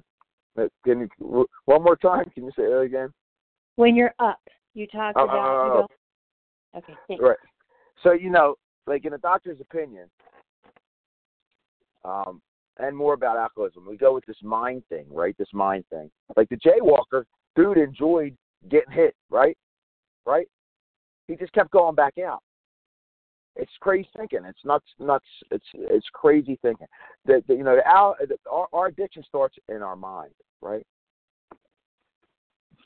So just like anything else, if you get too high or too low, it's not just because you're euphoric and excited. And it says, what's it say in the end of I believe it's the 11th step, keeps us from excitement. That'll get you in trouble too, being too high, because you're not thinking with a clear head. Your mind's involved. We have unrealistic expectations, and I'm notorious for that. I still do that. Oh man, dude, I'm starting this new business. I'll be making about $200,000, and no, it doesn't work like that. It doesn't work like that. Everything is good on paper until you have to do it, because life gets in the way, and we have to temper our expectations. And I do that through a 10-step. I do that because there's selfishness in it, and I'm being dishonest with myself because I don't know whether my business is going to take off or it's going to fail. They're not true things. If I get too hyped about things, I'm not thinking clearly. And that's where it starts. That's where this whole deal starts, is in our mind. A compulsion and obsession is a manifestation of what our mind is telling us. So we have to keep that hamster at maybe 5 miles an hour rather than 250 miles an hour on that treadmill in our mind. And that's how I do it with the 10th step. And just working my spiritual program. If I get too low, like I'm just feeling down. I noticed it this week. I had to do a 10-step.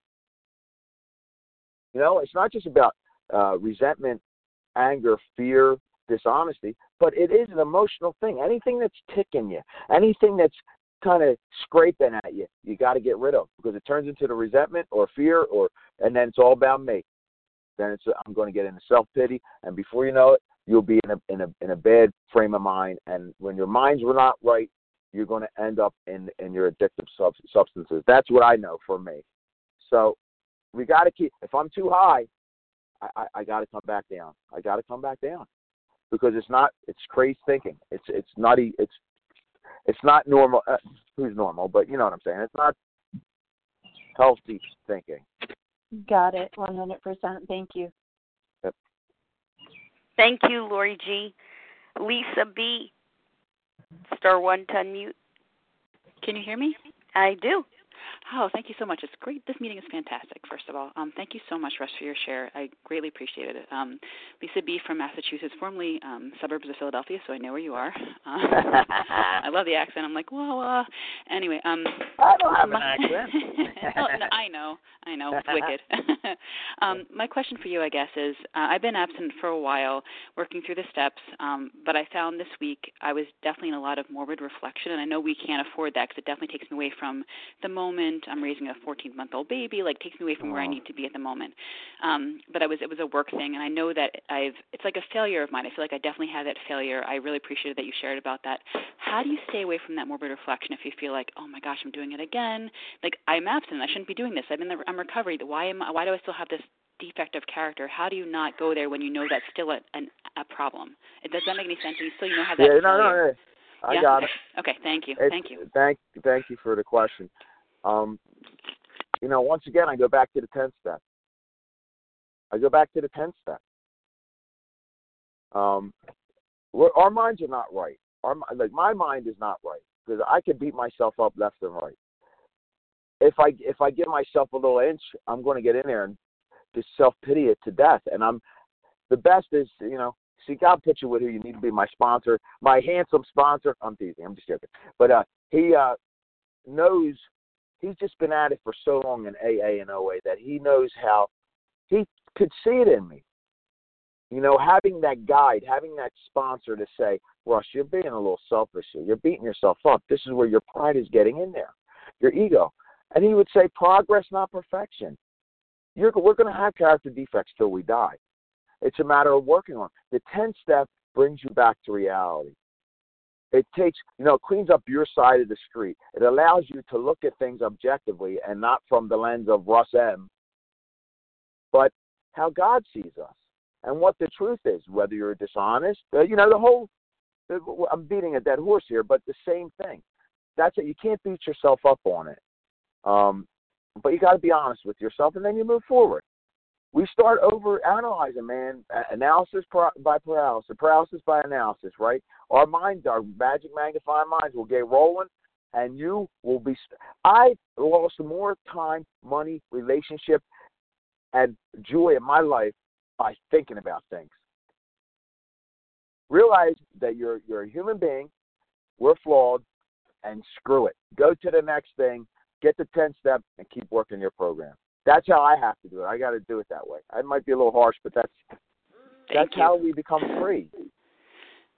Keep moving forward. Thank you. Yep, you're welcome.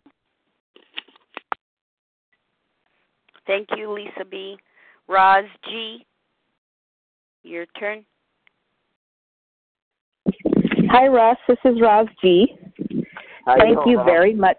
I am so emo right now because your share had me laughing. You know, I was like bending over laughing when you talked about wanting to slam your boss, and then crying with some of the stuff too. But my question is, I identified 100% with workaholism and how you were trying to keep everything together.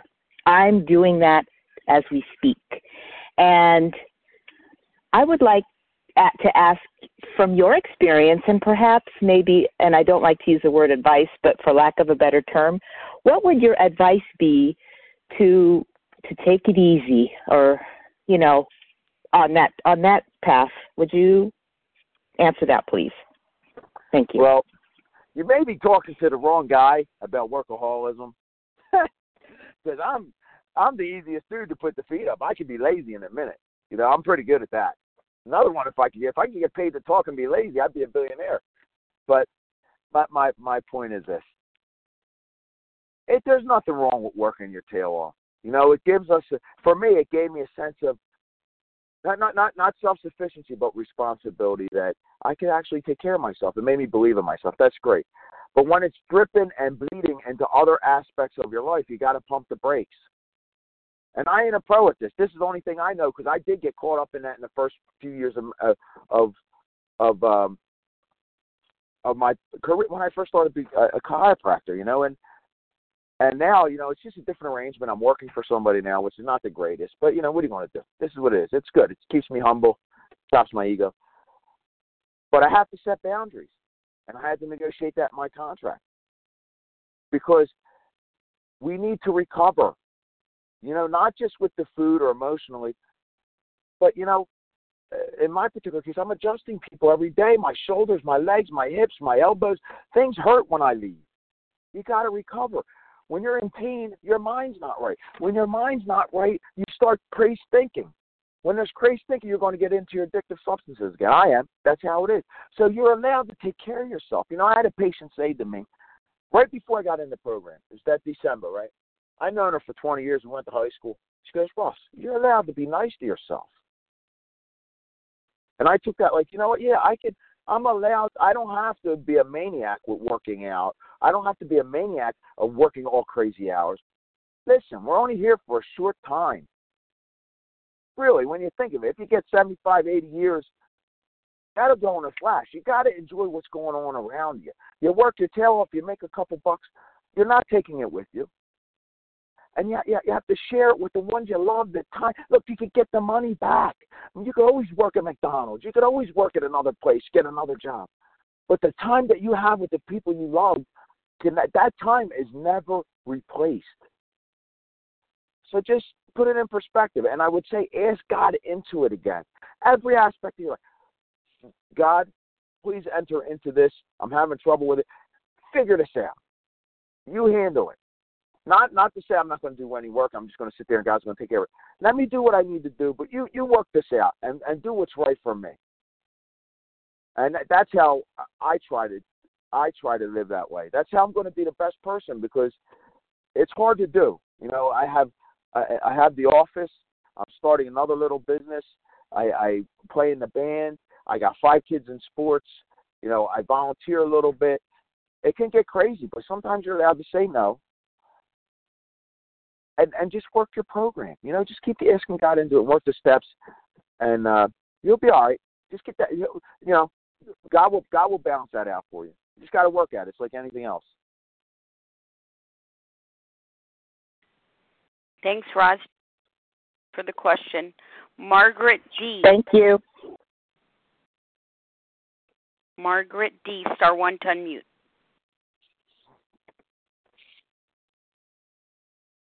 May I be heard, or can I be heard? We hear you. This is Margaret D. in Georgia.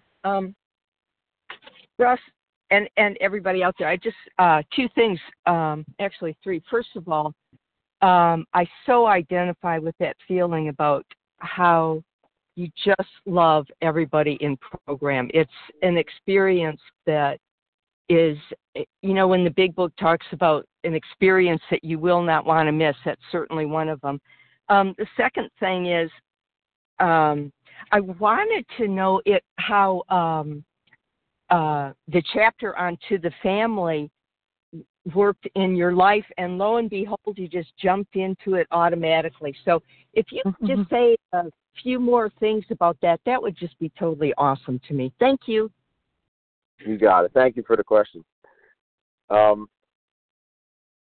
Really, the family afterwards, you read through it, and I don't have that one down the most, but I did go through it about 5 times. I just know it. Like when I'm reading the big book, I'm like reading it from my perspective. So it took me like a couple times to realize, like, you got to read it from the family's perspective, and it's like what addicts do to their family and those they love the most. Most of the time, involuntarily, not intentionally, really destroy some relationships. And, this disease has taken me from my family.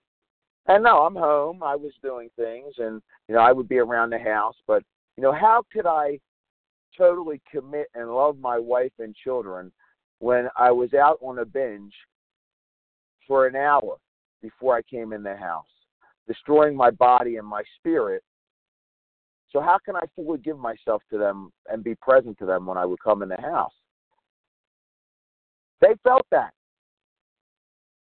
And then now, I'm this new man. I'm revived, and the 12-step program and the big book saved my life. They look at me like, this charlatan, man. He's going to be right back to the way he is. And then they get that little bit of attitude. Like, I tried helping him my whole life, and how come he couldn't do it for me? But he could do it for all those people on that phone line. But that's not what it's about. But that's their perspective. There's a resentment that builds up. And I get pissed off about that because I'm going to stop my feet and say, honey, this is the way look at me. I'm doing better. No, shut up. St. Augustine, right? This theologian said, St. Francis of Assisi, preach the gospel, if necessary, use words. So I kind of tweaked it, and I say, live the big book, live your program, and if necessary, use words. They got to see it in my action. Talk is cheap, and I'm the greatest talker in the world. If I ain't living it by my actions, my family will never come around, but they will come around. It says it in the big book. I just got to recover, and that's a promise. And I think, once it turns the corner, my marriage will be more fruitful than ever. My relationship with my children will be more fruitful forever because God promises that to me. And he loves and adores us. So why wouldn't he want it that way? It's just it's all on his time. It's tough for the family, man. It really is. And I was like a barbarian once in a while. I'm just crazy. I was crazy over the food.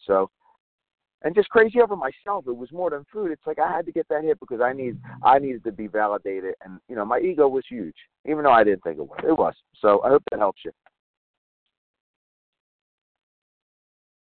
Thank you, Margaret D. Our final question this morning comes from Marianne A. Star 1 to unmute, Marianne. Marianne, originally from Quebec, Canada. Can you hear me? Yes. I've been with OA for about 1.5 years, and I recently joined Vision. And one of the things is, I understand that being a child and not having that soft place, like my mom died when I was 2 weeks old. My dad committed suicide when I was 9. And I quickly learned that I really had to, be in control and do what I needed to do to get ahead. in high school, the principal told my brother that I wasn't smart enough to finish ninth grade. And I believed him, dropped out of school. But today, I'm 64 and I have 2 master's degrees, a doctorate degree. But I've never signed my name, Dr. Marianne A. ever. I think it was that stubbornness that I see in Russ, that I'm stubborn. And it wasn't to sign that Dr. Marianne A. It was to prove that, in ninth grade, I was still struggling with my father committing suicide and a life that wasn't safe. But back then, because, I'm 64. Marianne, I'm sorry to interrupt. I don't know if you're walking or it is a little bit difficult to understand. We don't want to miss a word, essentially. So if you could just perhaps stay stationary, we will hear you better. That's a good idea because my dog just took off after a squirrel. Okay. So my point is that I didn't grow up with God, and I know that the program works. I knew that the day I walked into the rooms, but and I listen to Vision for You every morning while I work. But I'm a very active person. I train horses. I clear land. I'm very active. So I know that I'm absent right now, but I know I need a sponsor, and I don't have a sponsor. So I wanted to ask Russ about that, about sponsorship, because somebody did offer, and when I wrote down my foods that I eat, I can overeat anything. I think I probably could eat cardboard if something's going wrong in my life. I was told not to eat yeast, flour, sugar, salt, just about everything. And I was confused, and I was told again, you're not ready. And it brought me back to when I was, in ninth grade, telling me I wasn't smart enough to get through school. And it felt like I'm not smart enough to deal with this program. So I wanted his opinion on that, how he worked with sponsors, and there were sometimes a way to find a sponsor that can really work with you and grow with you as you're trying to do your best with this program. Thanks, Marianne. I appreciate that. So the first thing you have to do is look, you're self-sufficient. You've been battling it, and you've been doing things on your own. You got to pray for that to be lifted, and you got to take direction, right? I had to do it too. We all had to do it. So I would suggest you get someone that's in this big book and work through those steps. And a lot of this thing will, as you work through the steps with someone where the problem is solved, if somebody knows this big book, a lot of these things that are in your mind, a lot of these things that are weighing you down, and these resentments are going to be peeled off you. And you're going to get to the root of it, especially with that inventory. And you're going to see it's not about food. I do want to share this with you. I understand you had a rough situation there, but you're never ever alone. God is always with you, and through the steps, and through the big book, and through your fellowship, and through your sponsor, you're going to see God's face. So you have to get it's integral that you get a sponsor that knows what they're doing. And that's not going to sugarcoat things. And sometimes it's going to be hard, and you're not going to want to hear things. But to get free out of this bondage, as Charles says, the truth hurts. At first, it pisses you off. But you'll be free after that. And you have to work, be diligent. I can sympathize with you with that degree.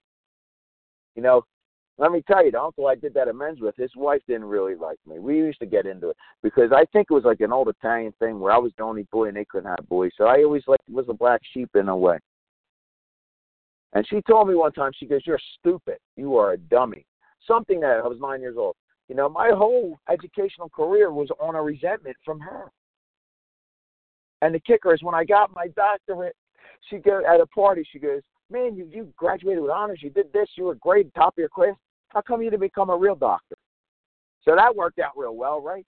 Look, although these things propel us to try to do great things, and with our survival mechanisms, they beat us up too.